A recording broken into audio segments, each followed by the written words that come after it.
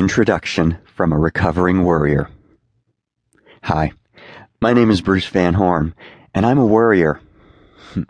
A few years ago, if I had attended a meeting of a worrier support group, that's exactly how I would have introduced myself.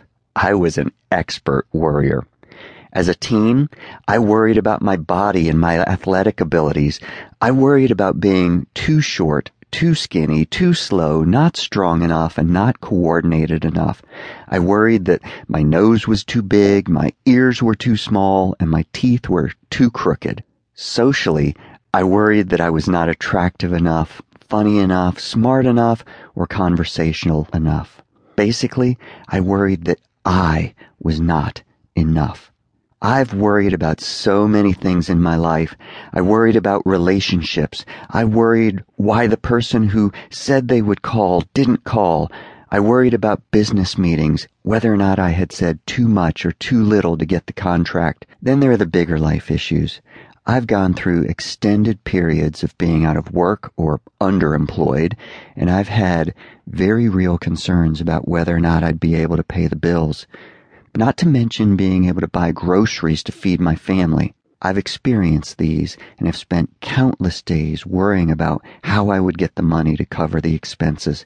I even worried about what my friends, family, and neighbors would think if they knew the depth of my financial hole.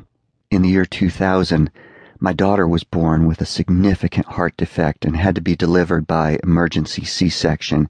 She was hooked up to what's called an ECMO machine. She went through an extremely complicated, risky surgery. She only survived 8 days. The level of worry my wife and I went through is something we would never wish on our worst enemies. 15 years later, I can still feel in my body the physical stress of those 8 days and 7 sleepless nights, worrying about her survival and what life would be like for Abby Caroline if she actually did survive. If she survived, what kind of life would she be able to live? Would she be able to play sports or have the energy level of normal kids? Would she grow up embarrassed by the huge scar on her chest? Would she be rejected by boys because of these things? It's amazing what a parent can come up with when playing the what-if worry game. Recent years have given me much to worry about as well. There's been my decision to write books, to start a life coaching practice, start a podcast, do public speaking engagements, all of which require that I put myself out there into the world and open myself up to public opinion.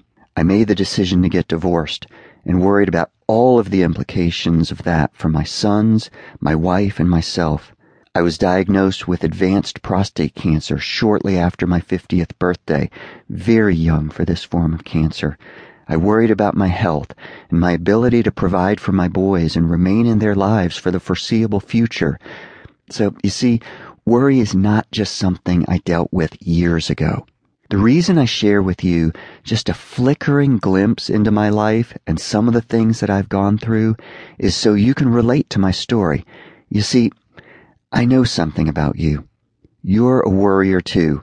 We have this common bond between us, and it allows us to have real, open communication about these things that we've fought so hard to keep hidden from others and from ourselves. I've done a lot of soul searching, faced many of my inner demons, and have learned amazing things about myself and the power of our thoughts.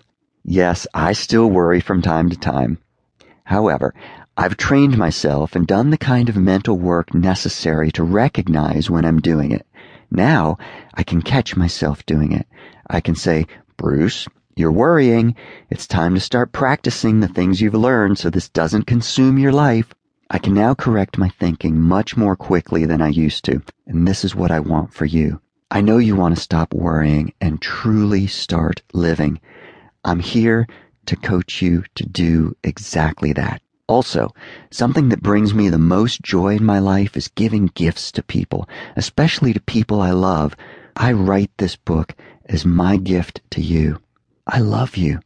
I care about you, and I want you to experience greater peace in your life, the peace you long for. Everything that follows flows from me to you with this intention.